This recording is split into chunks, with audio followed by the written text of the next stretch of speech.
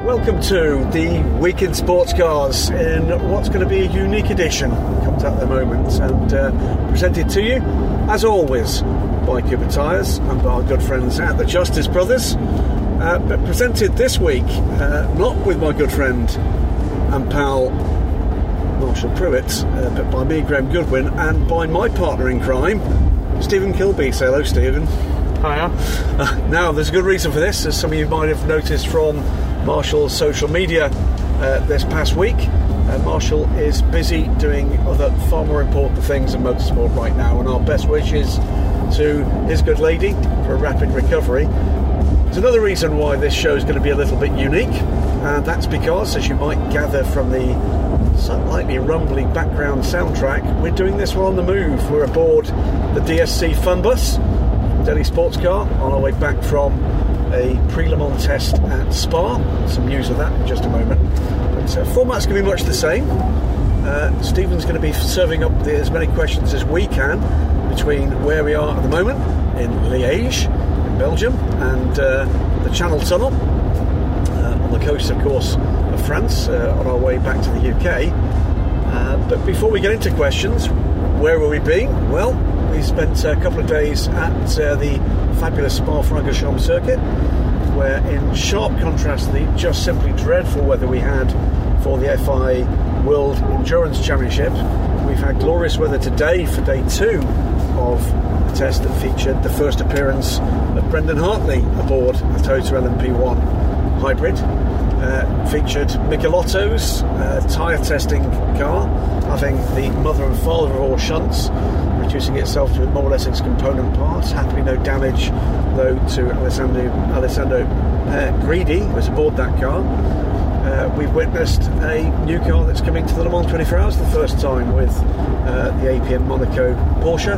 But the reason we've been there is to keep a weather eye on the Ginetta LMP1 programme and its latest development test. We'll have a lengthy interview for Inside the Sports Car Paddock next week with Lawrence Tomlinson about that programme and about the news that broke today as we're recording it, that a 2-car entry has been posted for the Ginetta LMP1 for the next season, 2019-2020, of the FIA World Endurance Championship. So all of that was going on, and plenty on both racer.com and on dailysportscar.com about all of that from both me and from Stephen. But for now, we're going to get stuck into your questions, and with apologies that it's going to be a little bit more single voice, but Stephen's going to serve up these questions rather than me reading them, because since I'm driving the DSC Fun Bus, that would be insane. But Stephen, far away. We're going to kick it off this week with the IMSA questions, so far away. So the first question we've got comes from John Sable on Facebook. He says, what's the horsepower number that will get manufacturers excited about electrification in DPI 2.0? The 50 horsepower you mentioned previously does sound unimpressive. It does, and I think that's been certainly the response from at least one major manufacturer considering a DPI Gen 2 programme.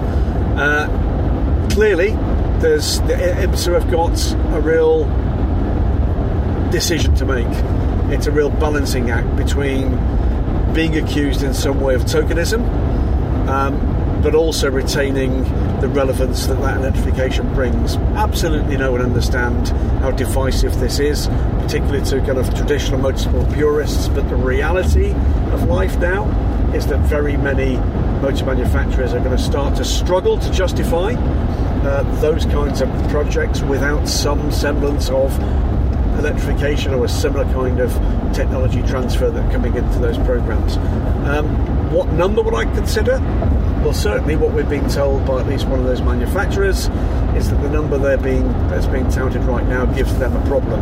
So clearly the answer is going to be a larger number than about 50. Should it be as high as we've seen in the LMP1 cars in recent years? And for those that aren't aware, that's certainly well into the hundreds, the multiple hundreds. The answer is pretty clearly, if you're looking to keep the budgets down, no. Is there potential for a happy medium? I think that one's going to come out in the wash remarkably quickly, and it's going to come down to whether or not there was bluff being employed by at least one of those manufacturers in the recent working group meetings, or whether or not they can be won around to IMSA's way of thinking, becomes then a straight choice. Do you go IMSA's way and lose that potential manufacturer, or do you turn up a wick and potentially have an impact on the budgets and on the willingness of other manufacturers to crack on with DPI Gen 2? That could be remarkably difficult question to answer, and it could be a remarkably significant question to be answered depending on how things go, amongst other things with car as we push forward. The next question comes from Matt Nieder on Facebook. Nieder. Oh, Nieder. Yeah. Think dirty knee. Apologies. Matt Nieder. The recent announcement by Dragon Speed makes mention that they'll continue with a reduced WC LMP2 programme in 2019-20 and are considering running Daytona and Sebring with IMSA again. While these two races are obviously the crown jewels of the IMSA calendar, Dragon Speed and possibly other global teams who wish to enter would be just 2 more races shy of contesting the Michelin Endurance Cup. Might this be an opportunity for IMSA to try and revive the LMP2 grid by attracting global teams to the Michelin Endurance Cup rounds? I would go as far as to suggest that they could award one of the 2 IMSA allocated auto entries for Le Mans to the LMP2 winner of the Michelin Endurance Cup in an effort to attract global teams. It's a very good question, Matt, and I'm sure the Brains Trust at IMSA have thought through those prospects. The key to it is, what is the appeal of those individual races? Pretty clearly what Julian has told us and has told the world now is that they are considering Sebring and Daytona, the Florida double if you like. The key to your idea, and it's not the worst idea I've heard, not by a long chalk, is increasing the attractiveness of certainly Watkins Glen, which sits, of course, pretty close to the Le Mans 24 Hours for any team that's actually considering doing that race. And, of course, it would be another transatlantic trip for that whole squad. This is a team that currently has access to 2 Orica 07 LMP2 cars, one of which they've already told us is being committed to the LMS. Could it be the case that they might commit both? They might in 2020 with the LMS and then contest the additional races. I think it's certainly an idea with some validity, and it's particularly valid bearing in mind the fact that we have seen in recent years a couple of awardees of the IMSA auto entries step away from those entries. In other words, you want to be putting people into a competition where they absolutely know that that's a key part of the appeal. And what we know from the LMP2 teams that are contesting in Europe, and increasingly they're beginning to come forward and commit to potential programs in Asia, is that the opportunity to earn that Le Mans place is a very valuable commodity. So I think it's certainly an idea worthy of consideration. Be interested to see what IMSA think. The next one comes from Holger Oppelt on Facebook. With an LMP2 class in the WC and ELMS facing only small numbers of Dallara P217 chassis participating in events due to lack of performance, shouldn't IMSA's LMP2 class be more in favour of those runners because of the possibility to equalise capabilities with BOP compared to the Orica 07s? Same applies to Ligier's. Again, interesting. I don't see very much love in the room for further equalisation of BOP over and above the burden that has already been laid upon them. There are also some restrictions, as I recall, placed upon IMSA about what they can do with the LMP2 base, and in particular if the LMP2 base is going to be used for anybody earning the right to go to the Le Mans 24 Hours. So it's an interesting question. We're not a million miles away from answers to just exactly what's going to happen with those Dallara and Ligier numbers beginning to tail off, as they have done dramatically so actually with the Dallaras in the European Le Mans series. That said, you talk to others and they will tell you, look at what happened, for instance, at the start of the FIWC race, with the possibility of a well-driven Dallara duking it out right at the head of the field, as Guido van der Garde did. Is it a bad car? No. Is it not as good a car as the Orica? I would say that across the stint lengths and the race lengths, that's almost certainly the case. But a well-driven Ligier has shown itself able to actually get onto a podium, as it did at Monza, with a well-driven crew. United Autosports bringing that car to the podium at the end of last season. United Autosports winning 2 of the races. I don't think it's always quite as simple as that's the best car. Remember, there is a radical difference between the quality of the driving squads across the Pro-Am teams in Europe, and I'm sure the same is true in IMSA as well. We have seen it considered, haven't we, BOP and P2, and we came close to it, I think, towards the end of last year. We did, and that's been a conversation that we've had with the ACO, and I'm sure the teams have had with the ACO. I sense a reluctance to step into that abyss, to be honest with you. I sense a reluctance to spend terribly much more time worrying about whether or not your customer base has chosen effectively the correct chassis. The inevitability too is there are going to be some circuits that suit one package rather than the other. No doubt in my mind across the board, the Oracle has been proven at the moment to be probably the best choice across the board, but I don't think it's quite as cut and dried as that at every single circuit. Next one comes from Gimme Clout over on the USCR's Reddit page. It's referring to an article that was posted online talking about the fact that DPI could be a lifeline that the ACO and FIA need to replace their top class in the WEC.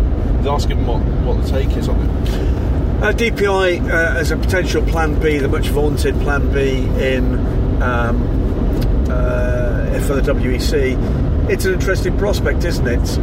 We've got a fair amount of guesswork going on about what Plan B actually is. I can tell you what it isn't. It isn't Class 1. It isn't the DTM Super GT new regulations. It does not appear to be GTE Plus. That programme certainly has its advocates, and rather than kind of grasping at the straw of that for a headline, I'll say as it is. It's certainly GTE Plus as its advocates. They tend to be advocates with, with something in the game to gain by that. The same with DPI. DPI right now absolutely has value potentially as something that might add depth to the Le Mans 24 Hours and maybe to the WEC, but to do so, whether it's Gen 1 or more likely Gen 2, the reality is that you're going to have rather more factories interested and involved in that marketplace than we currently have, because at the moment there simply aren't enough. Neither are there enough immediately in prospect to sustain both a very healthy North American Continental Championship, IMSA, and the potential for any kind of global product, WEC or whatever might come after WEC. So the key, as far as I'm concerned, is could it? Yes, of course it could. As could Hypercar if that comes forward, as could some melding of the current regulations. Will it? It will only become a potential saviour for all of this if the number of manufacturers that are backing that kind of programme, because ultimately it is going to be manufacturer marketing money that makes the difference, only if that number of manufacturers goes rather further north than the relatively small number we've got right now. I was going to say about GTE Plus, and there being the potential appetite for that type of formula outside of factory teams. The reason I say this is because I spoke to Christian Reed today, and he was talking Christian Reed, we should say, from Proto Competition, the preeminent Porsche privateer in European and global racing. Yeah, Porsche's AF Corsa, if you will. Effectively. And he was talking about his experience he had last year getting a chance to drive the Porsche 919 and how incredible it was. But he sort of said, as much as I've looked at prototype racing before, I'm going to have to stick with GTs because it's just unbelievably complex. But he said to me, with the GTE Plus thing, if we had amateurs of his ilk coming in with GTE cars with better aero, more power, he'd be well up for that. He genuinely thinks it's something that could work for him. Well, it's because he's a nutter for the most part. So Christian, massive enthusiast, and has been around in GTE and its predecessor categories for more than 20 years with the family-owned team. It has merit, but then again, very many proposals have got merit. Hypercar, despite its detractors, has got real merit. The thought that you could actually have a premium prototype class that has got visual relevance to manufacturers is something that's been talked about time and time and time again. The problem is, have you got enough of a support base, customer base, manufacturer base to warrant throwing the baby out with the bathwater? And my concern now with when we got to Hypercar is, have we got enough? The same for GT Plus, if that became a thing. The same with DPI Gen 2, is have we got enough with one set of regulations to make a viable difference without impacting what's a really healthy Pro-Am customer base in P2 and GT-Am, for instance. And of course GTE Pro Plus, if you like, which sounds more and more like some kind of performance supplement you get in the back room of a gym every time I kind of think about it. But the reality of that could be that you then mess with the customer base that you've got with GT-Am, which has been, the ACO would acknowledge, the surprise hit of the WEC in this transition to a winter season. And you're not just going to be able to wheel out a GTE car with just, a slightly different aero package and low bore power. These cars are going to have to go through proper re-engineering to be able to match this pace, and that's something that I suppose some people might not even think about. Well, you think about it. If you're adding the kind of level of pace that you are talking about for these cars, I mean, you take a look. Any WEC race at the fastest lap, for instance, fastest race lap of a GTE Pro car, and then the fastest lap you would need to be looking at of the LMP2 class. Before we get into LMP1, look at the difference that would make. That's going to have to be delivered immediately in terms of performance through aero and through power. But then think about the impact that's going to have on cooling. It's going to have particularly on braking, and then on tyre technology. This is not a cheap option. This is not a cheap option. It is not simply a matter of basically, crashing into your local Halfords and coming out with, wings at every corner. This is a massive re-engineering of an albeit existing platform. But then again, that's exactly what DPI effectively would be around an LMP2 platform. And in some cases, there is the argument that there is carryovers for some of the existing chassis technology for LMP1 into hypercar. So very easy to say there's a simple cost-effective solution. There is no cheap way to go premier class racing in any sort of motorsport, and certainly not endurance sport. Next we've got Smoking Puppy 841. My favourite, by the way, Twitter handle. It's a great name. It is. If theoretically Riley/Multimatic weren't able to build September 2021 and beyond LMP2 cars, and theoretically both Mazda and Ford wanted to enter DPI 2.0, which constructor do you think they might go and look at? That's a lot of theories, isn't it? Theoretically, reality is, look, what do we know? I can't see there being a position placed before a valued manufacturer program that in any way is going to impact whatsoever on the choice of that team and the chassis that they're currently employing. I can tell you, and you know this as well because you were part of the same conversation I'm about to talk about here, Stephen, is that those that have experienced that Multimatic chassis are extremely complimentary about its abilities, about its quality. I don't see that going away anytime soon, unless those factory programs go away, in which case the question is negated. The really interesting question here is what happens next, not just with Gen 2 DPI, but with the next iteration of LMP2. Do we retain legacy chassis if those manufacturers decide not to enter the LMP2 market? Do they add more? Do we go further than 4? There's an argument to say that we could add maybe at least a couple more. We know you need to look at other relevant kind of prototype technology. You look to LMP3, for instance, where we've got Norma, Ligier already in, of course, LMP2 and Ginetta for that matter. So there's lots of unanswered questions at the moment. I just hope that while we're sorting out LMP1 and everything that falls out from that, and Plan A, Plan B, and any points in between, that there's a weather eye as well on what impacts that's going to have a little further down the chain, not the kind of the quality chain, but in terms of the chain of where those key components, the chassis technology in particular, lands. That's the key point now for whatever lies ahead for DPI, whether or not it's as a global formula, which could be the case, or whether or not it's just retaining the level of momentum that undoubtedly IMSA got behind that formula. I think it's safe to say when we spoke to Ollie Pla about that Master chassis, he was blown away by it, wasn't he?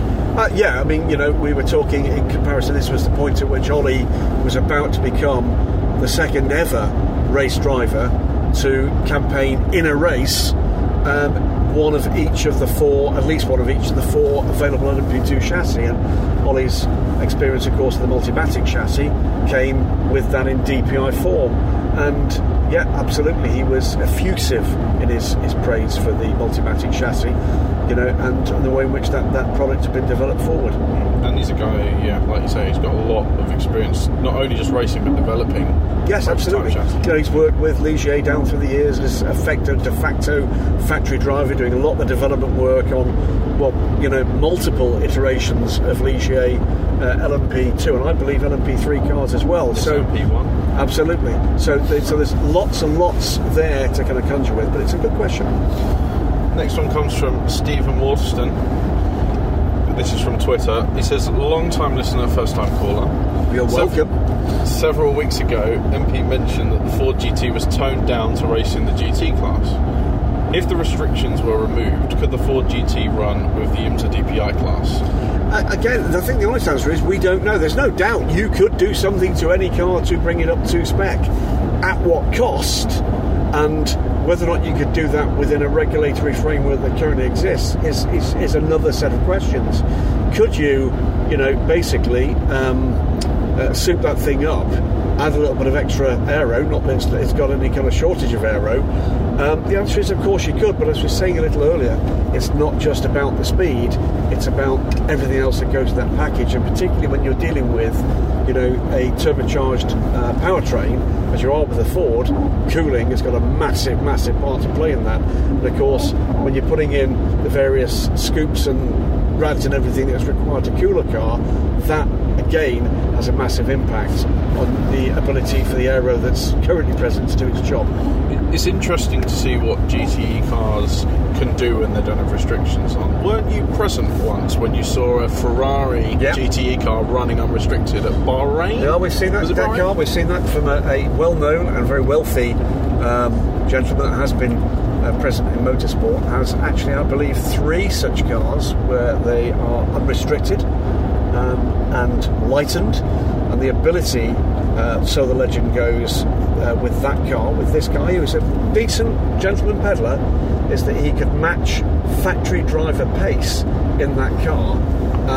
So factory driver pace in a regular GTE car, he could match that with his effectively unrestricted, lightened and otherwise enhanced GTE car. So the capabilities are there with those things. Whether or not that would survive, an all-in battle around a 6, 12 or 24-hour race is again an entirely different proposition. And at what cost? And with the Ford, I remember when it was first launched, and I remember your reaction when you came back to the press room at the moment when you'd seen it for the first time, and you said that thing's, it looks like a prototype. It does look like a prototype. That would be interesting to see what that thing could do. But equally, then you have to look back and see where we were with GT2, GTE in earlier iterations, and what we've seen added in there. And, this is, to a degree, part of the regulatory enigma, isn't it? Which is, what we've seen is power has gradually been dragged away from those cars, and they've offset the reduction in power that we've seen over the years with an increase in aero. So aero has become far more part of the equation. You look back at something like the Ferrari 430 GT2, that's not that long ago. Look at that compared to the current Ferrari 488 GTE, it's a completely different world. And Ford have basically done what you'd expect Ford and Multimatic and Chip Ganassi Racing and everybody's been involved in the development of that to do, which is to completely use everything that's available to them in the regulatory template. Nothing wrong with that. It's given us an extraordinary looking and extraordinary performing GT car, but does that make it an LMP2 car, which is effectively the next step up we're talking about, or indeed a DPI car? No, it doesn't. And it doesn't for a variety of reasons. And remember how much development work that the Vantage went through when Aston re-engineered the rear end of that car, didn't they, effectively? Well, I mean, the Aston Martin Vantage, the older V8 Vantage, you look at just what they were able to do within the template of what even then were fairly restrictive rules. What you saw was things like fuel tank being relocated, completely different roll cage, totally different bodywork that actually looked the same. So you'd actually have to look at detailed differences to see whether or not you were talking about a slightly older version of the old, now, a much loved V8 Vantage, the normally aspirated car, or the newer version of that car. So, we're dealing here with extremely clever people, and the first thing that clever people do is to examine every dot and comma of a set of rules and regulations. The second thing they do is to find where the holes are. That'll do us for IMSA, so we're going to switch now to WC, Asian Le Mans, ELMS. Whack, Elms, Acco, as we call it, yes, or something. And we're going to start with Ian Chicken from Facebook. And he says, can you really see anyone buying into the Ginetta LMP1 with the ongoing hypercar fiasco and now that Dragon Speed have quit? Well, okay, let's go through that. So where are we with the Ginetta programme? Well, as we said at the top of the show, today has seen confirmation from Ginetta that two cars have been entered for the WEC, and that the programme continues now. There's going to be more information, more announcements to come about exactly what that programme, or indeed programmes, looks like. But I've seen a couple of bits and pieces of comments in reaction to both Ginetta's announcement and indeed to Daily Sports Car's coverage of that announcement today, basically saying things like, it's a very internet comment, so basically what you're saying is you're 90% there, all you need is the money. No. Ginetta are going to be racing in the FIWC. Ginetta's cars will be racing in the FIWC. Of that is now confirmed. Utter disaster aside, that is now confirmed. That is the intent of putting in those entries. Exactly what those cars will have in terms of sponsorship, who we're driving them, what the team name is, other aspects of that package. Oh, by the way, with the AER engine. But other aspects of that package, you're going to have to wait and see. But can you right now, if you're putting together your spotter's guide for Silverstone in September, put two Ginetta AERs on that list? The answer is, as of today, yes, you can. The only reason that Ginetta are not saying today we will be there is because they are respecting the reality that the FIWC is a selection event. It's an invitational championship. They have to wait, they have to give courtesy to that process, not say we are going to be there. They are saying we've put an entry in exactly the same way as you would for the Formula One World Championship if you're a new entrant to it, and exactly the same way as you do, we see every year, with the courtesy that's given to the ACO for the 24 Hours of Le Mans. Don't read into the nuance of that language that they're unsure. They've entered. Money will have been paid for that entry. And yes, I get it, and I hear the next thing about, but isn't that what happened last time? What happened last time was massively unfortunate, and it came down to an inability to get the required funding to make the previous programme with Ginetta out of China. That's it. It's as simple as that. Guarantees were given, contracts were signed, they were not delivered upon, and we can all point fingers and say we think it was that part of the bargain or that part of the bargain that went wrong. The reality was here that what certainly didn't go wrong, it certainly wasn't down to the Ginetta team at Garforth, whose job, let's face it, is to design, build, and to a degree develop that package. That's where we are now. That's what you and I have just been doing, Stephen, and it was certainly received extremely well by the backroom team.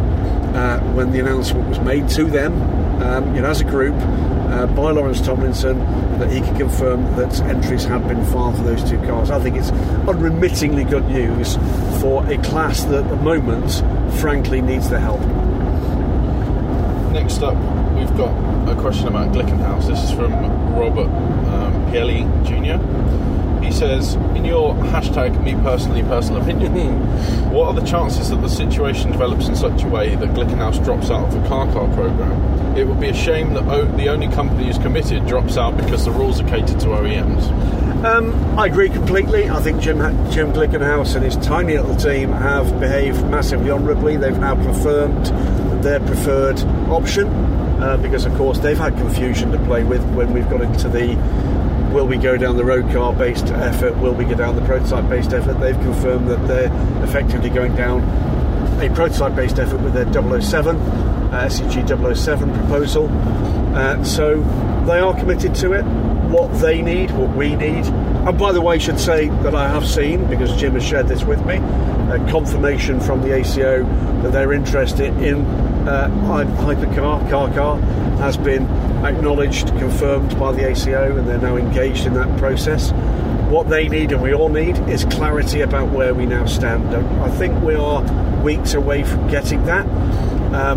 Be assured, if there's good news, we'll be hearing about it in the Le Mans 24 Hours week. I know Steve, one of Stephen's favourite things in the whole year with sports car racing, and of course he's got massive highlights with all of that on every single week, he's now grimacing as I say it, is the ACO press conference at Le Mans. One of the most beloved moments for absolutely everybody involved in sports car racing reporting. And by the way, I hope you appreciate the effort it takes to enunciate that so clearly with my tongue wedged firmly in my cheek.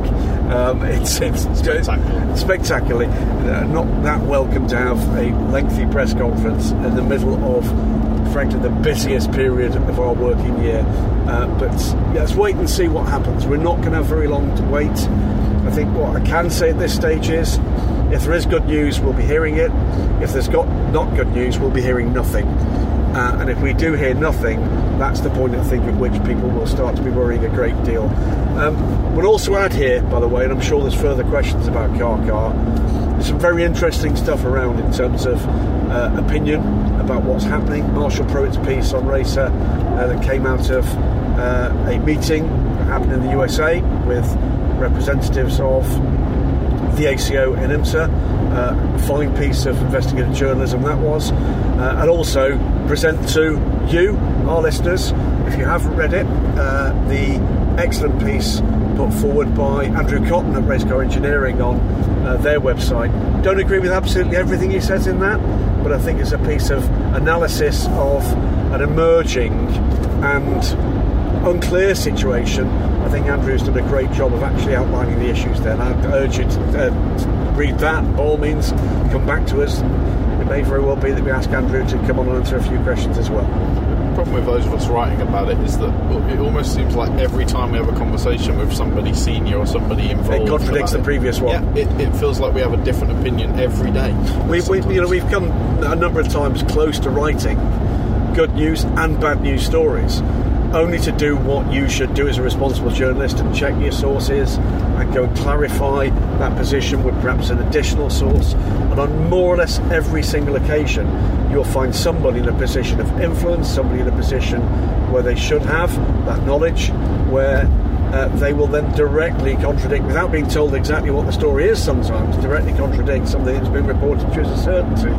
What that shows is there is genuine confusion. There is genuine debate in some ways about what the chosen way forward is going to be. Should we be saying it's chaos? No. But if you're going to avoid accusations of chaos, the reality is at some point you need to communicate the opposite. And I know that's been difficult for the ACO, but we are getting to the stage where to sort this out for everybody outside those direct discussions, And it is important that other audiences have confidence in that vision moving forward, that something now needs to be said and something now needs to be laid out as being the chosen pathway forward. Because as we've said before, I've certainly said before, that clock is ticking very loudly now towards the point where we've either got to have a solution in place for 2020, 2021, or there's got to be a plan B, or a delay, or both. And no matter what your opinions are on it, you can't forget just how much of a plate spinning act this is, and how difficult it is to make a decision. It's massively difficult because we've had conversations even this week where and I really do mean this. Don't underestimate my seriousness here. This could be the last chance to get this right before we get into a whole different era of technology in motorsport. We're not very far away from that, and it might be this is the penultimate, anti-penultimate, whichever iteration, but it's getting more difficult. We've seen today confirmation that BMW is stepping away from their WEC program for all sorts of reasons. Part of that, as we heard from Jens Market when we talked to him at Sebring, was to do with the way in which they could activate their products and their messaging at the WEC events. I sort of accept that. I would go and present an opposite point of view as well, which is I'd like to see more attempt from BMW to do that. Actually, the emphasis here cannot just be on one side of the debate. The manufacturers have got to step up too and make something of those events, as we do see at IMSA, as we do see in other events around the globe with other sanctioning bodies. Only they know, because they're in those meetings, only they know what proposals have been put forward that perhaps haven't been acted upon. And very sad to see the BMW effort going away from the WEC. I'd have been sadder still, frankly, if the effort had been more impressive. Got a couple more questions about Glickenhaus. This one's about Glickenhaus and Bicolis. James Stewart asks on Twitter, I guess judging by Bicolis and Glickenhaus having images posted of hypercar concept, Bicolis being a drawing of the rear end, whilst Glickenhaus confirming involvement still, is that prototype car has perhaps been passed. Is that it, or is it political, so there's pressure? I think it's all of it. I mean, if you were there putting your investment in, which clearly Jim Glickenhaus has, and so has Colin Collis, frankly, even if all you're doing is commissioning somebody to come up with an artist sketch, and we know that Bicolis certainly have been advertising months ago for people like, hybrid drivetrain engineers, they're putting effort into that process. Of course, they're then invested in that process. So they're invested in trying to make this work as best they possibly can. The fact that their program might be less in monetary terms than, let's say, I don't know, Aston Martin or Toyota, doesn't matter. As a proportion of their available resource, it's huge. So clearly they want to defend their position, because let's put it this way, what we absolutely know is that Glickenhaus, neither Glickenhaus nor Bicolis has either a GTE Pro Plus possibility, or indeed a DPI Gen 2 possibility. We know those have not been in their orbit, so why wouldn't they defend that with whatever tools they've got at their disposal? Will that be telling in the final analysis? I don't think it will. I think it gives a little bit of kind of shine on the body armour for hypercar if there are programs waiting to come in the background. And those conversations that Stephen and I have just been talking about have been varied from they've only got one to there's definitely another one that's very close to what's actually holding this up is that two other manufacturers are holding a lot of cards, and that's preventing people from making a decision, which, by the way, for those only as good as I am at maths, means potentially 4. Do I believe all 4 today? No. Do I believe all 4 at the start of hypercar? No. Do I believe they've got the prospects of more than one early? Yes. Yeah, well, the key is how close they are, and if you're very close to having 2 to 3 to 4 manufacturers, trying to push it over the line is surely the more favourable thing for them to do rather than start again. But I agree with that, and I think the other thing is this too. It's all you can do when you are the ACO, the WEC, the FIA, that collegiate body, if you like, is to present a set of rules. You've then got to, albeit with encouragement and through negotiation and try to make these things easier, you've effectively then got to wait and see whether the people that have actually engaged with you in what, make no mistake, are lengthy discussions, meetings, email exchanges, conversations, you name it. I'm sure the odd lunch as well. Whether or not they finally can bring a programme together with the support of sometimes questioning board level process at a point in time when that has become immeasurably more difficult than it ever has been before. I absolutely do not underestimate how difficult this process is. I completely understand why it is that, if you like, those cards are being played close to the chest. My view is we are now getting to the point where, and they know it, they absolutely know it, we're getting now close to the point where credibility is on the line. And at some point you've got to say something. And boy oh boy, in a world as judgmental as it now is in immediate terms, you've got to say the right thing, not the wrong thing. Think I'm wrong? Look at the individual utterances that very many people define a particular programme. Okay?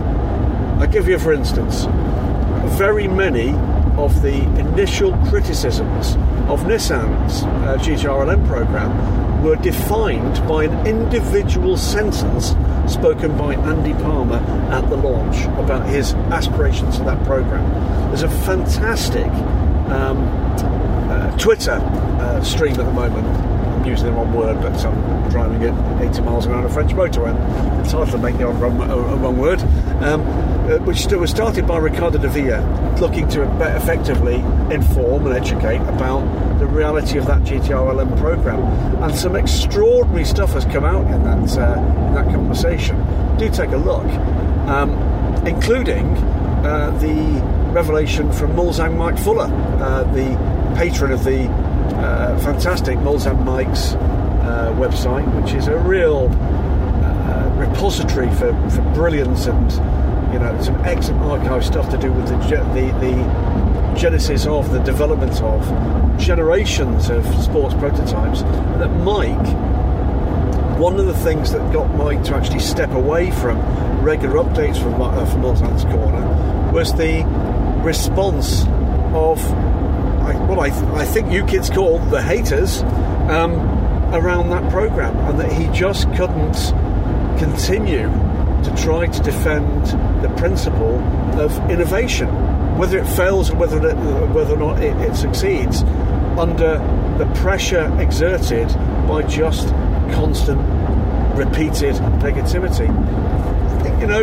when we look at other aspects of modern life, I'm looking at you politics right now, something we need to take a good hard look at each other and say, should we be just questioning our thoughts, our actions, our feelings about the way in which those kinds of matters are commented on with such vigour, at times such bile? It's important that we actually give people space to think, space to innovate, and I would say this, space to fail, and that failure once doesn't mean you don't get the chance to push again. That's where things have changed. That's why now it's so important that they make a decision that they can stick with and that will be sustainable for an extended period of time. Here's one for you, Graham. So with your background, with your work that you've done in negotiations on a governmental level, okay, you're the FIA and ACO in this. Oh, please don't say that. Okay, but in this instance you are. How? Because people have accused them effectively of going weeks and months without communicating properly. Yep. Behind the scenes, how desperate are these guys to be able to just turn around and go, do you know what, this is what's actually happening? I'll tell you right now, there is not going to be a single senior member of any of those bodies involved that isn't more eager than you, I, or anybody listening to this show to come out and say, this is what we've got. And the only reason, or the only reasons they won't be doing that is, one, they haven't got anything or they haven't got enough to be credible doing it, or 2, that they believe that by hanging on in there and continuing that negotiation, that they will have more and better. They're the only 2 reasons. They're not doing it, frankly, to piss you off. They're not doing that to make your life worse. They're doing it because they're trying to succeed. And they do need to be given space, but they do know, and I have had these conversations, they do know that the time is now coming very close where they do need to make it clear where the difficulties are with those negotiations, where we are. We're not entitled to know every dot and comma of these kind of negotiations. That's not our role. Whether or not that's us as a journalist, as a fan, that's not for us. We're not entitled to that. The immediacy of communication nowadays sort of gets you to the point where people feel that that's the case. However, common sense is something different to that. Common sense says that if you're going to bring a body of support and opinion with you, you need to communicate better. And I think there are some lessons there for the bodies concerned about what it is they can say and to be given space to do that. Now we've got James Counter on Facebook. This is another one from Glickenhaus. He says, with Glickenhaus looking to put more programmes on track in the medium-term future, how likely are they to expand their current setup to accommodate it? Well, they already are. They've Jim and the company of developing a new manufacturing base based on what in fact was the old Highcroft Racing site in Danbury, I think.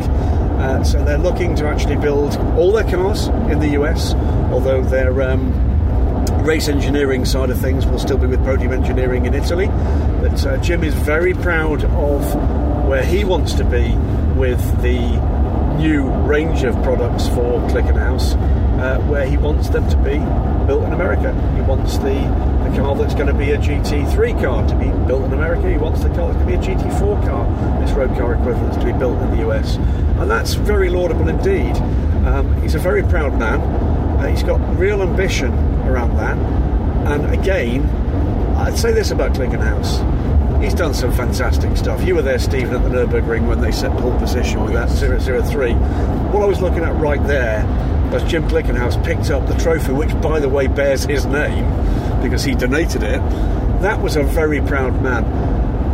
Oh, yeah. And he's bonkers, but in the best possible way. Oh, yeah. And we're running out of that level of bonkers in sports car racing. We're running out of that level of bonkers in life. And I think, again, ask yourself this out there, dear listeners.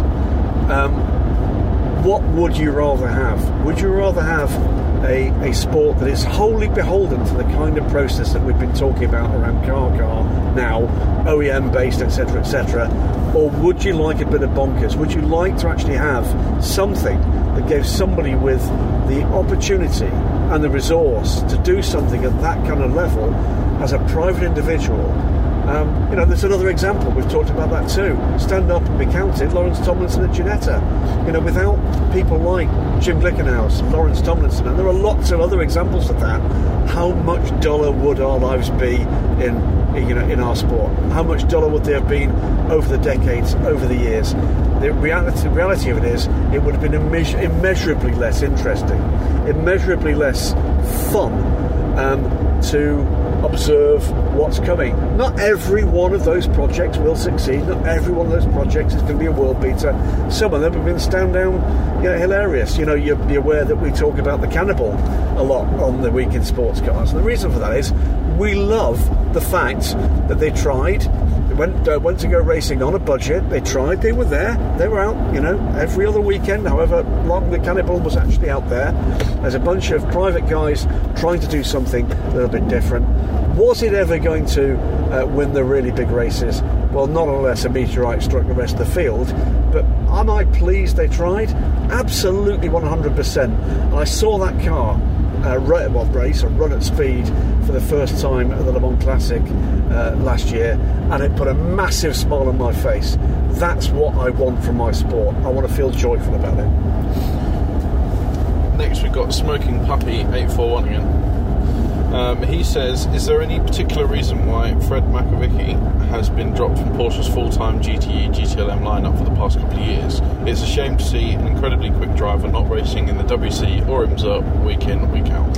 The honest answer is I don't know the answer to that. I've not seen Fred for a little while. I will tell you this, that factory programmes and factory drivers live or die based on a pure analysis of their performance. That is something that is it's an analytical process that goes on all the time. Let's not presume that that's the case necessarily here for Fred. We don't know what's going on in the background at Porsche. We don't know whether or not they've got one of their real hot shoes involved in development of something we don't know about yet. We don't know. But he is still very much part of the Porsche family. He's still remarkably quick.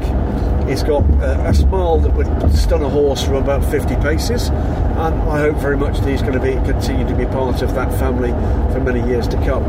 He, though, as all factory drivers, will be fully well aware that there is, as always, a list of worthies coming up on the rails, and Porsche is absolutely no different to that. Look at the guys we've got coming through now: Matteo Caroli, we've got Julian Andlauer, we've got Thomas Preining. These are all extremely quick guys, and it keeps the current guys very much on their toes. It's a logjam.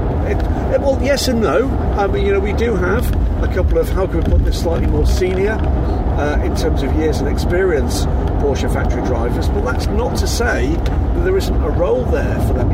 Look at guys like Jörg Bergmeister, look at guys like Patrick Long, who are probably, definitely closer to the end of their careers than the beginning, but they're now being utilised by Porsche in a very different way. They're now being utilised to add a real fire in the belly to some of their favourite Pro-Am programs, partner programs, teams like Project One with Proton Competition and their valued customers, and those kind of things are just as valid. I expect to see Fred Makovicky behind the wheel of a sports car going remarkably quickly for many years to come. Next one's from Luke Filippone on Facebook. He says, "Hi gents, if Toyota doesn't continue with whatever LMP1 becomes, what are the chances of them entering GTE with their new Z4 Supra?" Right, easy one. No way they'll be in GTE with a Supra. Not remotely close to being a package that's going to be capable of being developed to that degree in any meaningful way. The future for that car in GT racing is as a GT4 platform, without a shadow of a doubt. Might we see something more extreme as things move forward? Possibly. Let's wait and see. But the reality for Toyota is going to be this. The TS050 will race next season, two-car team. We know that already. We saw Brendan Hartley today prepping for his role in replacing Fernando Alonso at the wheel of one of the two factory cars. We also know, because Toyota have told us, that will be the final season for the Toyota TS050. Beyond that, everything relies on what happens with hypercar, with car. Everything relies on that. If that doesn't happen, for whatever reason, then I think you're in a position where you have a strong likelihood that you lose Toyota to international sports car racing at the highest prototype level.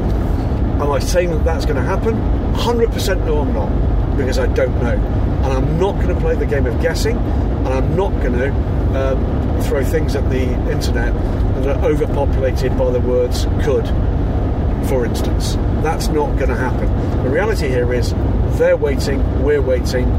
What I'm sensing, we've certainly found at the Spa WC round, where there was some carefully scripted anger being transmitted from the Toyota Gazoo Racing camp. And if you want to hear that directly, play the Inside the Sports Car Paddock that featured interview with Toyota Gazoo Racing's team principal, and you'll hear it directly. That was coming from lots of sources at Toyota. It was clearly intended that impression would come across, and that means they're keen to exercise influence on the timing and the outcome of that process. And they've been really clear about their position on it. Very clear. We could come up with all sorts of conspiracy theories or whatever else it is. The reality is this: Toyota have been through a lengthy period of time, number one, were saviours of the WEC when Peugeot pulled out at the last moment. The WEC would not have happened without Toyota coming a year early, if you like, with their then very new car. Number two is they've continued to invest in that platform ever since. Number three, they are still investing in that platform. Again, out testing ahead of Le Mans and making the commitment to bringing that factory program for another full WC season. That investment, though, they've decided that they need to think about what comes next in terms of a movement more towards the marketing side of things from the R&D. They're hanging on in there and waiting for what comes next in technology. They, however, now need to actually have some surety about what comes next for Toyota Gazoo Racing, for the corporate body, and they're waiting with a degree less patience than even I am, and I'm not very patient. It's amazing, isn't it, just how things have changed in the space of 48 months. Staggering for Toyota, because we've gone from them being the plucky underdog team that people were desperate to keep coming back every year because they wanted them to try and keep fighting on to win, to now people going, I hope they quit. Well, I tell you what, anybody that says I hope Toyota quits, sorry, but you need to take a good hard look at yourself and think about what that actually means. This is a major global company investing in a sport that, if you're listening to this podcast, you love. And it's not their fault that nobody can step up to the plate. It's not their fault that others made corporate errors that got them leaving this sport, or this part of the sport. Do I think the ones who've left, by the way, are gone forever? Of course I don't. I think they'll be back at a point at which it's advantageous to them in commercial and in technological terms. But I'm not in a hurry to lose Toyota. You and I, Stephen, stood in wonder. I seldom get to watch hybrid race cars at close quarters because I'm usually sitting in a press room or a broadcast booth. But we stood in wonder every time that thing fired up, glided away under electric power and fired up after 40-50 metres.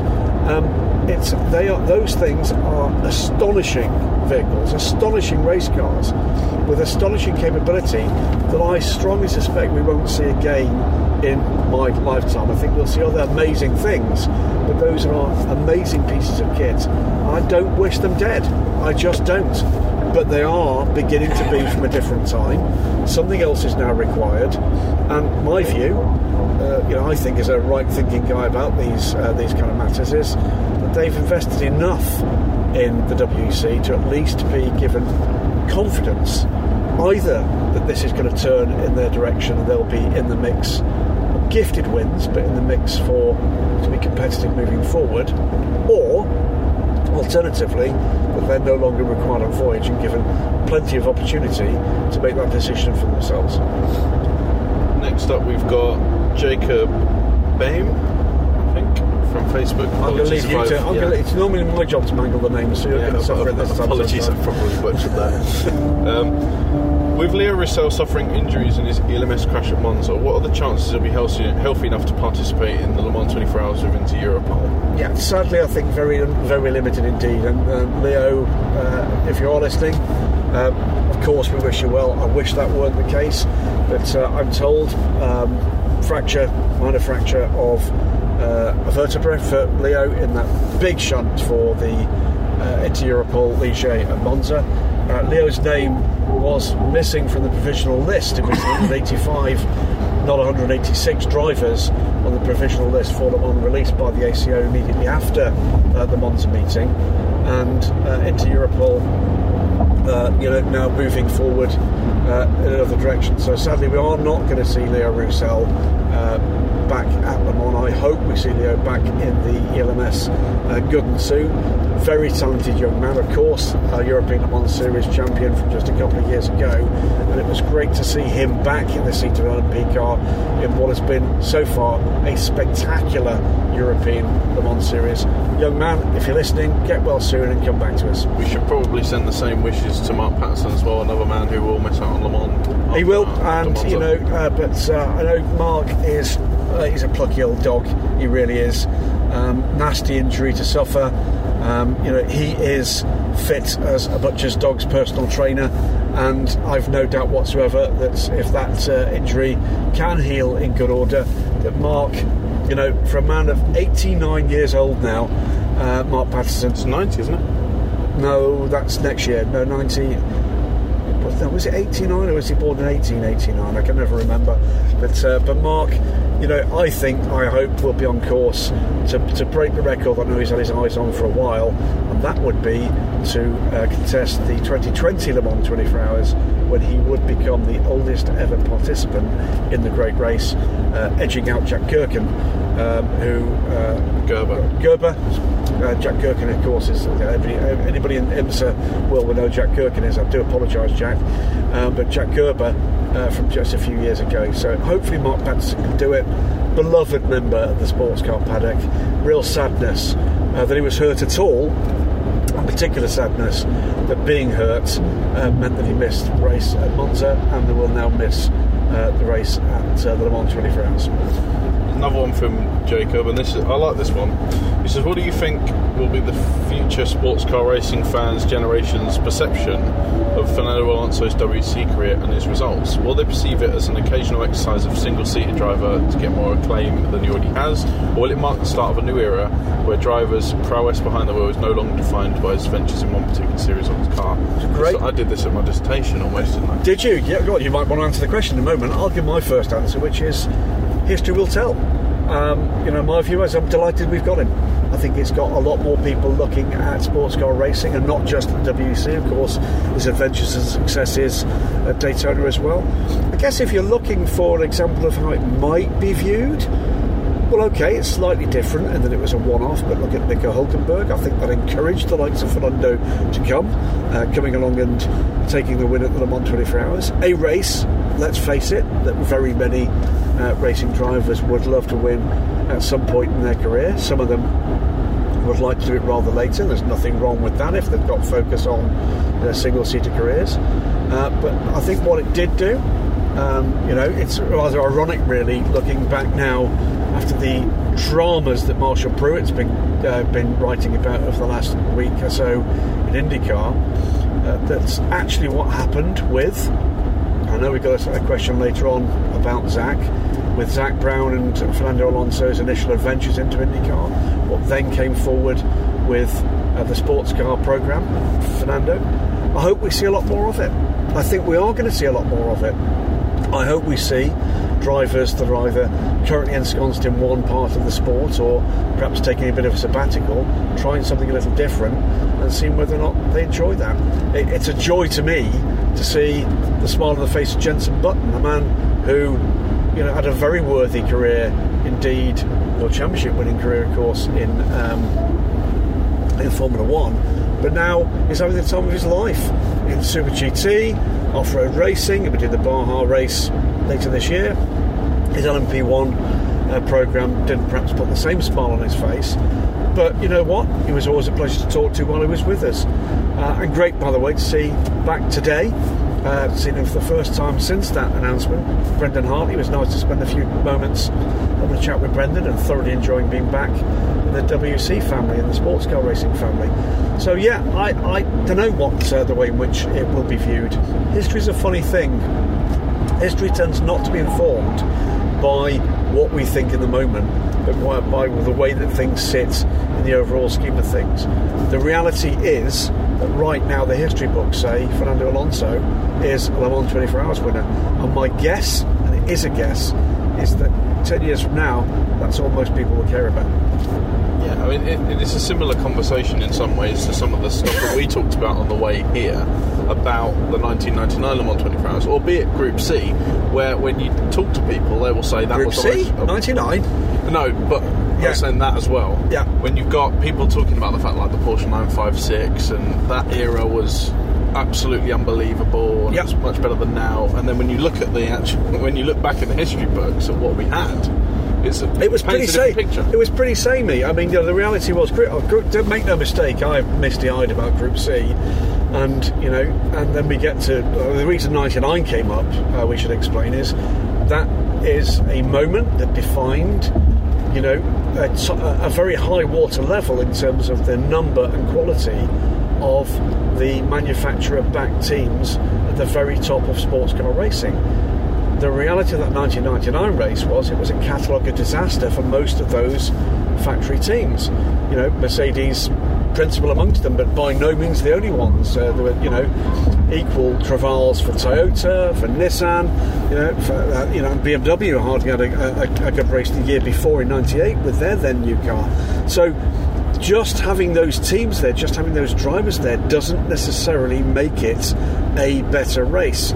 We're in a different world now with a global sports car racing product like the WEC, which simply needs those manufacturer-backed products, programs, to sustain what you require in terms of the media reach and with the logistics to sustain a major global program. And to a lesser or greater extent, those same challenges are there, turned down a little because you're dealing with one principal large market with IMSA and the IMSA WeatherTech Sports Car Championship. With going back to the Fernando Alonso point and what it's done with F1 drivers, I was talking to, I think it was Chris Medland from Racer about... You don't want to talk to Chris Medland at Racer. Well, but sometimes we have someone's got to. Well, what else are you going to do at Rolex 24 at 3 o'clock in the morning?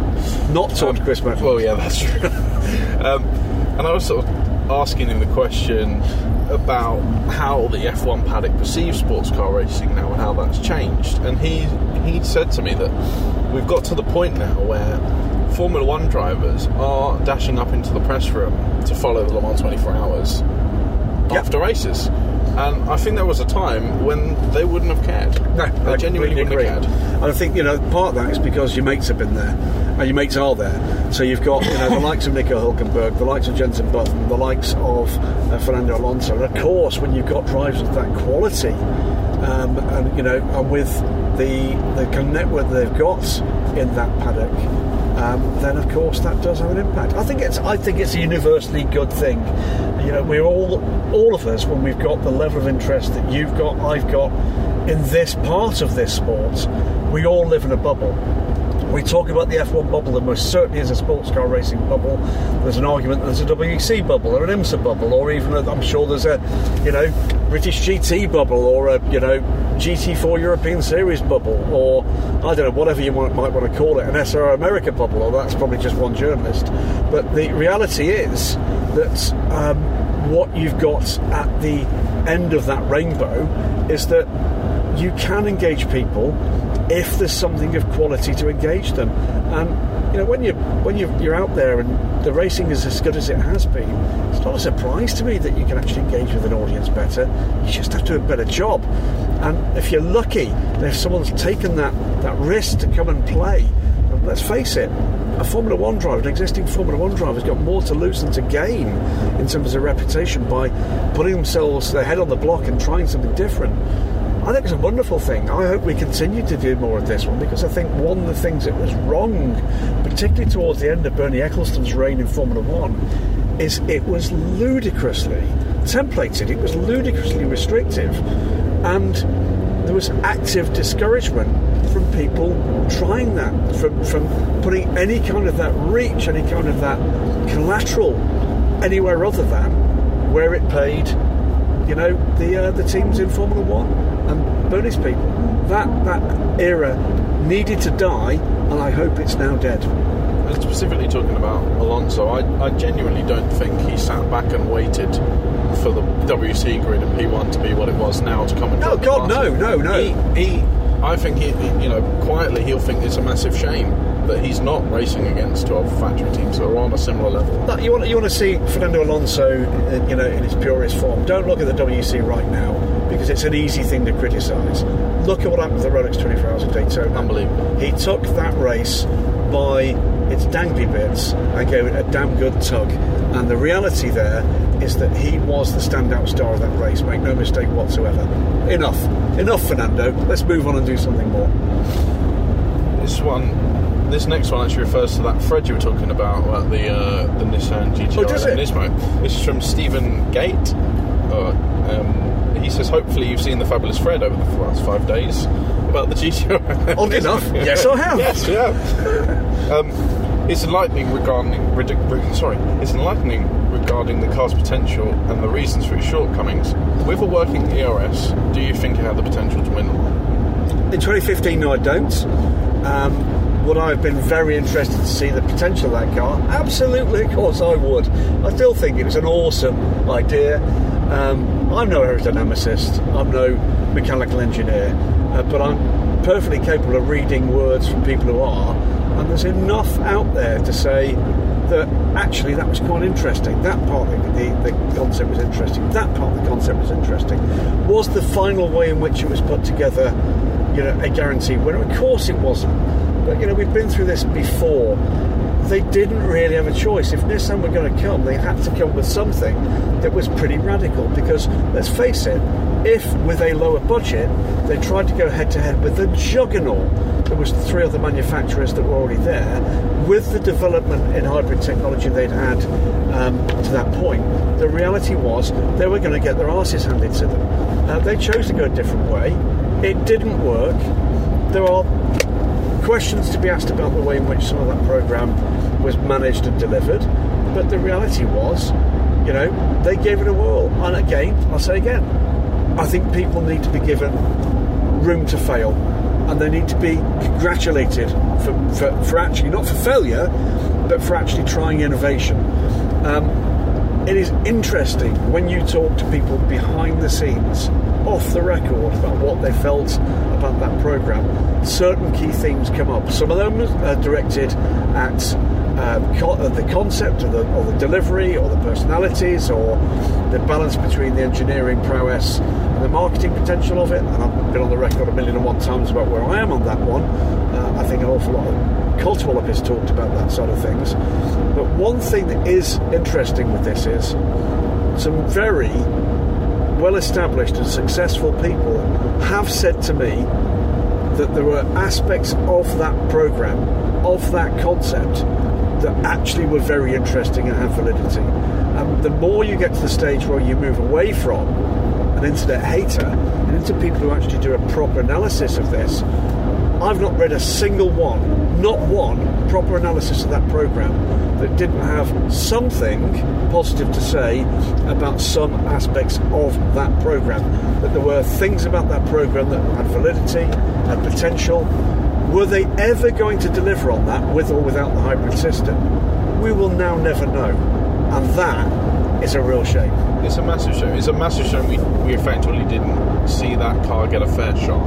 Indeed. And I've spoken to our good friend Darren Cox about this a couple of times since the dust has settled on it. Sometimes in a bit of depth about it, because it really genuinely interested me, that programme. And his sort of mindset is that it's really sad for him, because there was a time when that car was out testing, a Bowling Green I think it was, where the stopwatch wasn't lying. They were in with a shot lap time wise. When it worked, and I think that's the point. I think on that front we've been over and over and over it, and I've been over and over and over it with Darren and with others.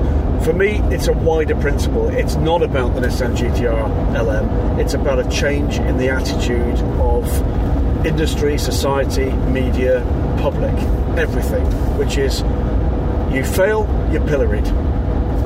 You're not in any way given the space, the value that's trying something, finding out that doesn't work quite well enough or at all, being given the opportunity to try again.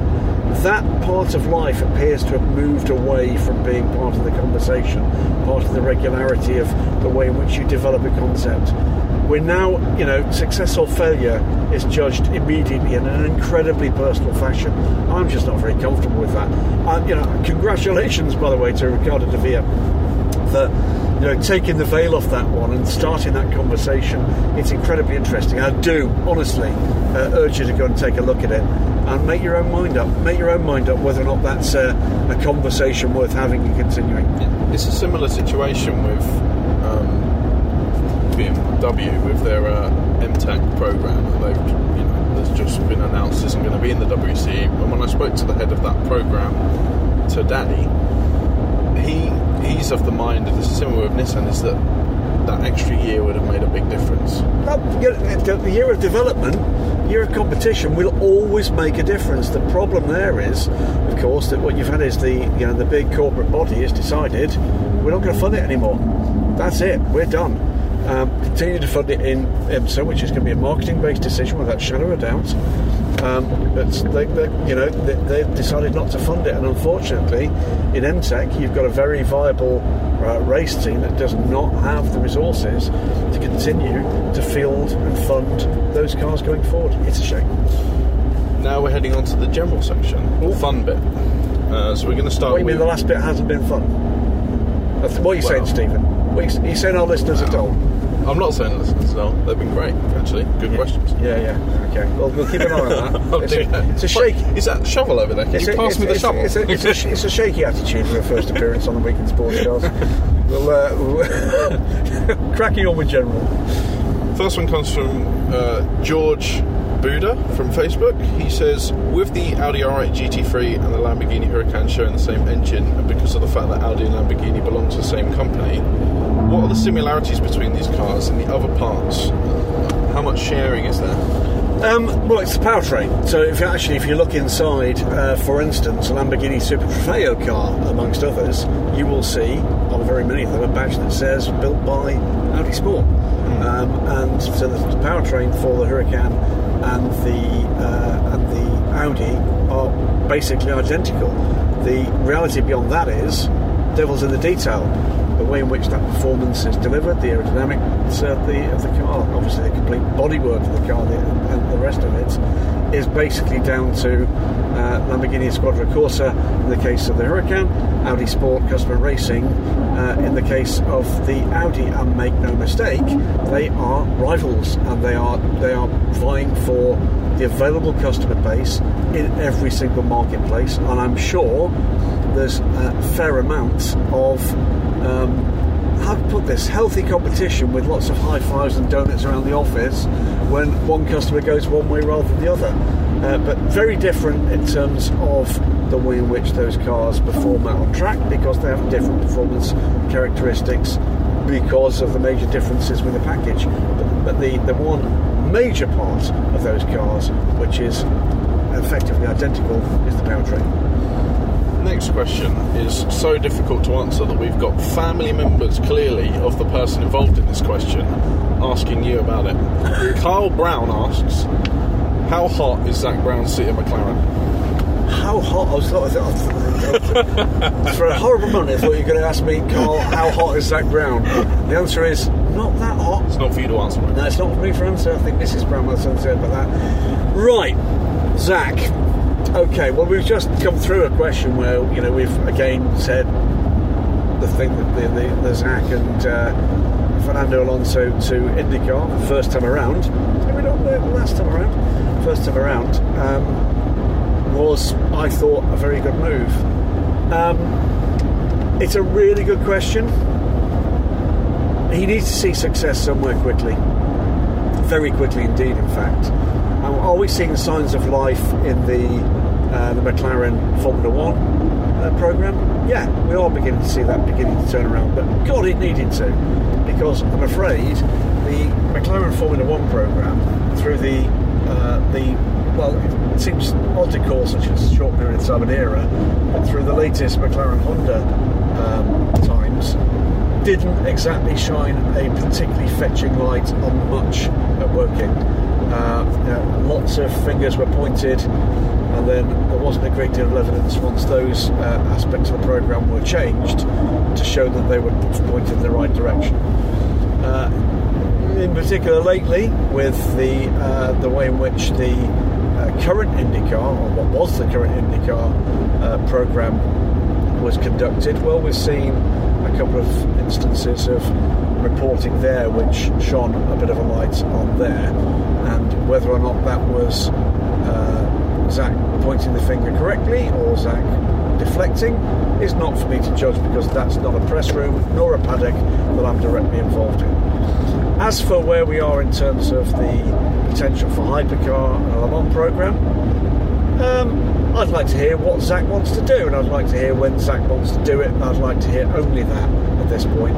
What I'd actually like to hear today is McLaren are coming in insert name of season.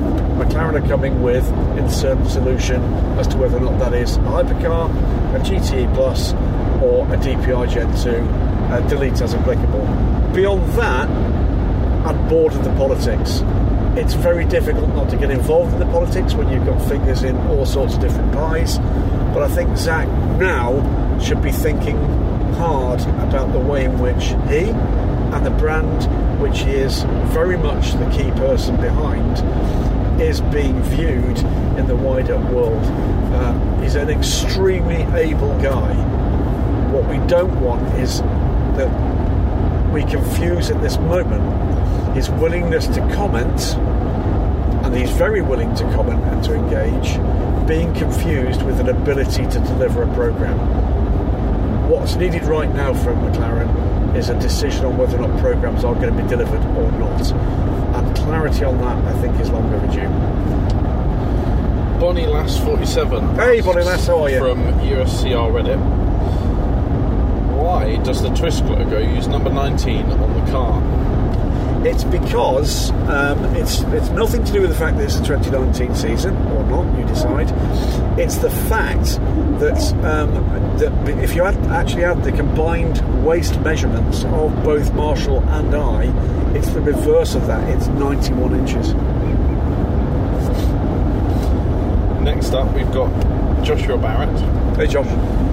With all the updates at Donington thanks to MSV, might we see sports car return, like ELMS? Good question. ELMS unlikely while we still have WEC and ELMS together, because Silverstone is the defined home for that for the foreseeable future as far as I can see. I'd love to see sports cars back at Donington. I think they race very well there. Might we see the possibility that might happen for, let's say for the sake of arguing, Blancpain? No reason at all why not. It's a popular venue for British GT. That is an SRO run event. There are some logistical reasons why Silverstone, why Brands Hatch in particular is a more favoured option. It's clearly a lot closer to mainland Europe than Donington Park, and it's a high quality venue itself. And of course, now being under the same ownership, there's little to be chosen between the two from MSV's point of view. I hope we do. I can't quite see at this moment where that might come from, is the honest answer, Josh. I love Donington Park. It's always been a kind of happy hunting ground for me in terms of the racing I go to enjoy, the racing I go to cover. I don't see ELMS being back there anytime soon, whilst we still have the WC as we know it, because I think that's double header. Excuse me while I go through some Belgian potholes at remarkable speed in the DSC Fun Bus. I don't see that happening anytime soon, unless there's a change in the way that the WEC or whatever succeeds that in the whatever we might foresee future being defined. This is from James Buffet. Buffet? Or Beefer? Beffa? I apologise. How are we spelling that? B-E-T-H-A. Okay, we'll go with Betha. Hey, James. What's the reason? Mangling your name at, what is this, 80 miles an hour in Belgium. Here you go. What is the reason for some teams using fluorescent colours on some of the spokes on the wheels? Is it for aesthetics, or to keep track of wheel position in front of the back side to side, or for some other reason?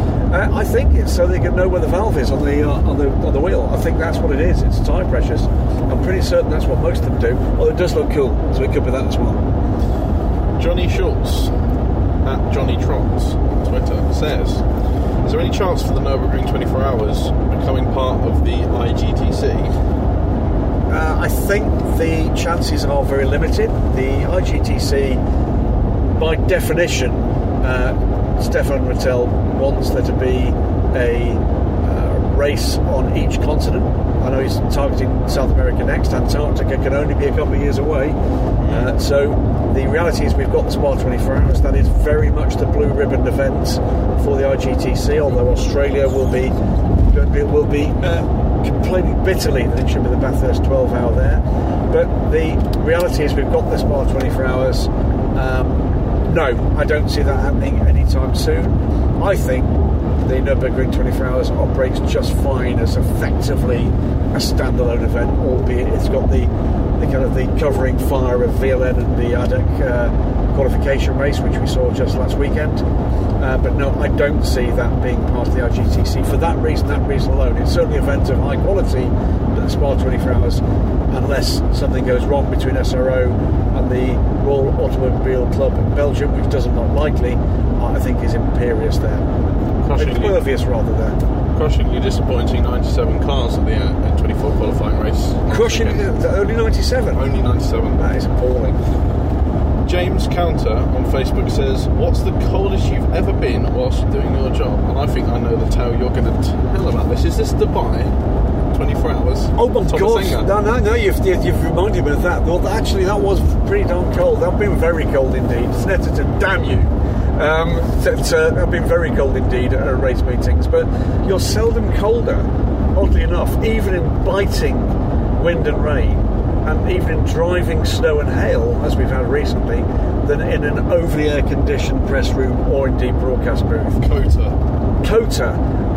You could hang meat in the COTA press room, and the COTA press room is enormous. You can park a B-52 in there and still move around it. It's massive, but it is always ridiculously cold in there. Something about American air conditioning. But the tale, have we not told it, of the 24 Hours of Dubai some years ago. If you've not been to or seen the Dubai Autodrome, it's effectively in a desert on the outskirts of Dubai. And the Dubai 24 Hours, oddly enough, takes place over 24 hours. And that means that at some points it gets dark. And when it gets dark in a desert, it gets very cold indeed. Even though, joining the chorus, it's a desert.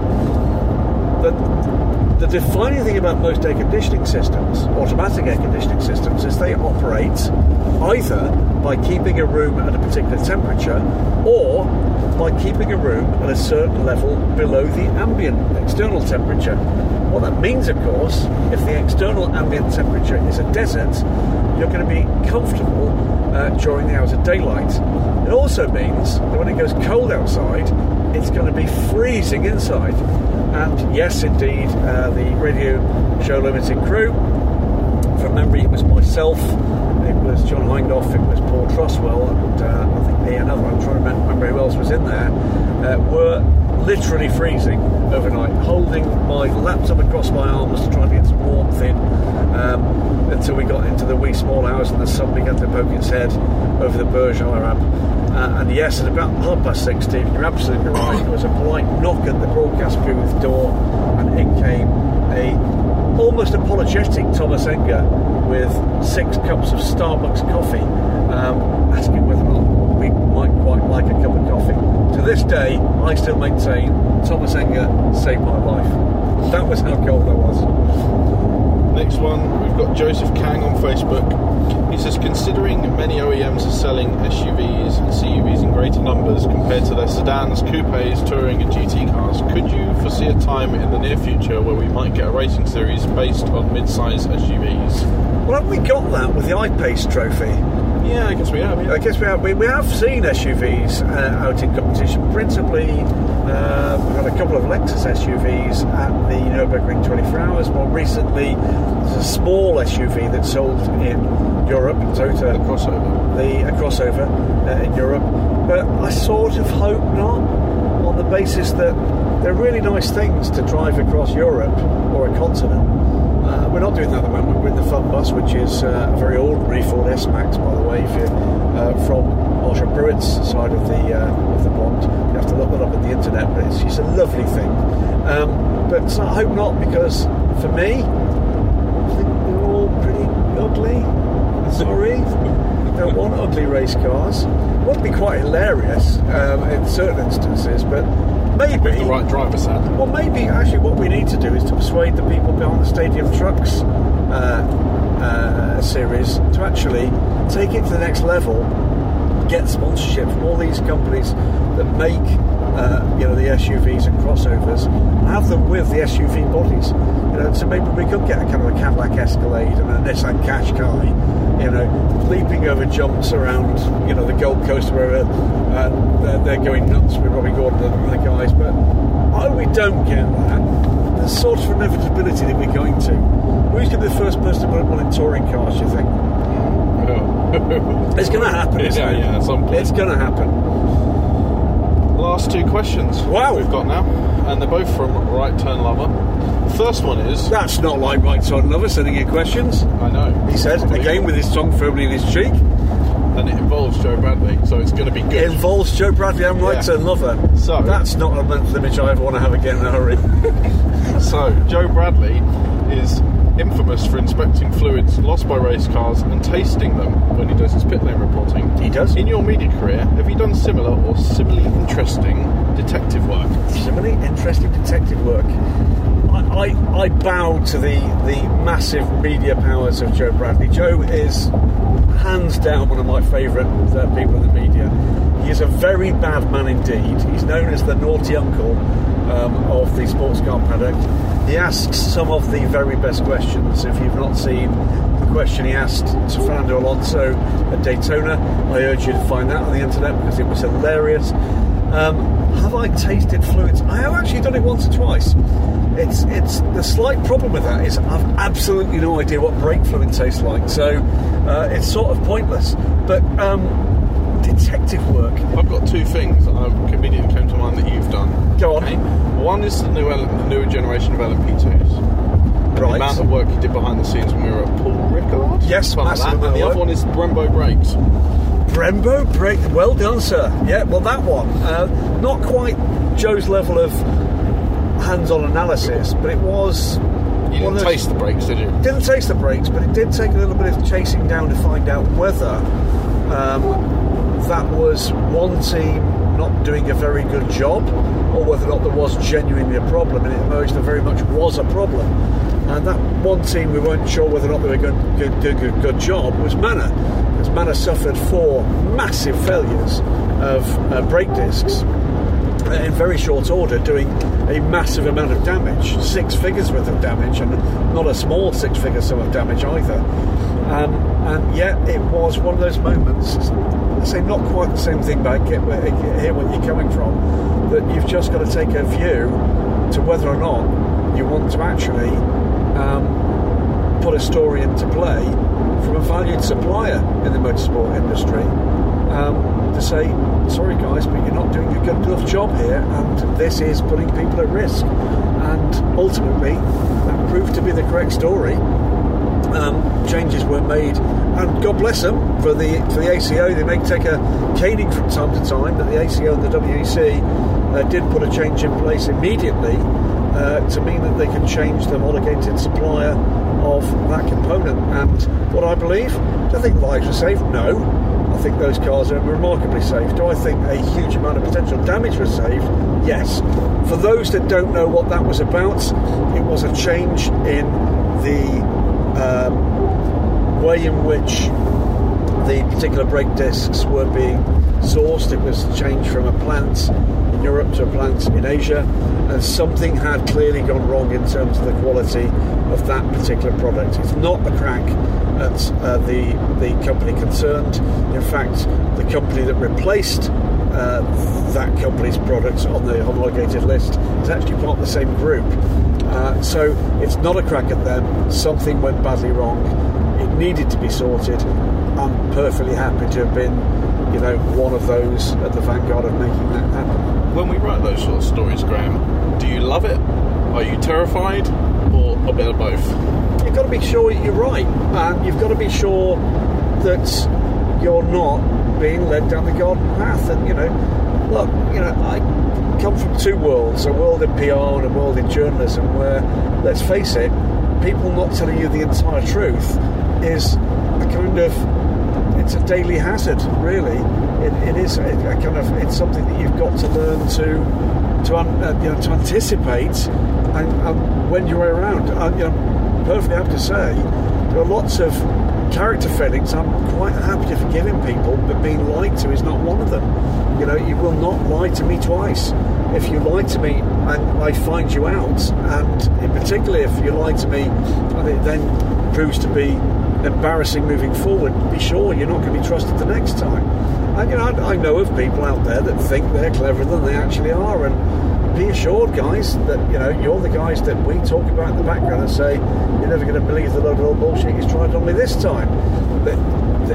I am proud when we make a difference like that, and I'm proud because it helps to sustain part of the sport that we love. And there's lots of examples of that kind of journalism still being out there and still being prevalent, and that's particularly brave of those journalists. And I'm not saying that in my regard, because I've done some work with the sanctioning body in any case to explain what we're doing and why, because we live in a litigious world now, and it's easy to send a legal paper, it's easy to make a threat, it's less easy to acknowledge faults, and that, I'm afraid, is a failing of where we currently stand in terms of the balance between right, wrong, doing the right thing by customers and doing the right thing by your own corporate body. Last question. Right Turn Lover says, the Indy 500 qualifying reminded me how much I miss qualifying where cars can fail to qualify. Can we spice up the Le Mans 24 hours? That's the question, by the way. Yes, there was. And there's going to be more. Can we spice up the Le Mans 24 hours with a GT Pro qualifying session with the slowest manufacturer sent packing? I think not. Not in the current... I'll give you a slight difference on that.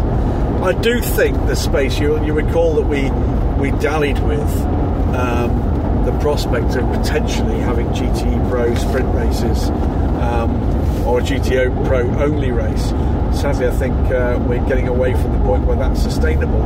I do recall a conversation with my beloved ex-colleague, business partner, and my founding editor at Daily Sports Car, where in the point at which ALMS was at one of those points in its pomp with the fantastic Porsche versus Acura battle of LMP2 and a great factory-backed and, for that matter, some privateer efforts in what's now known as GTLM, that the prospect there of the potential for a kind of a sprint race, one driver sprint race with a big purse, with just an LMP2 only race or just a GT only race, run what you brung type of effort with those cars. And of course that's exciting.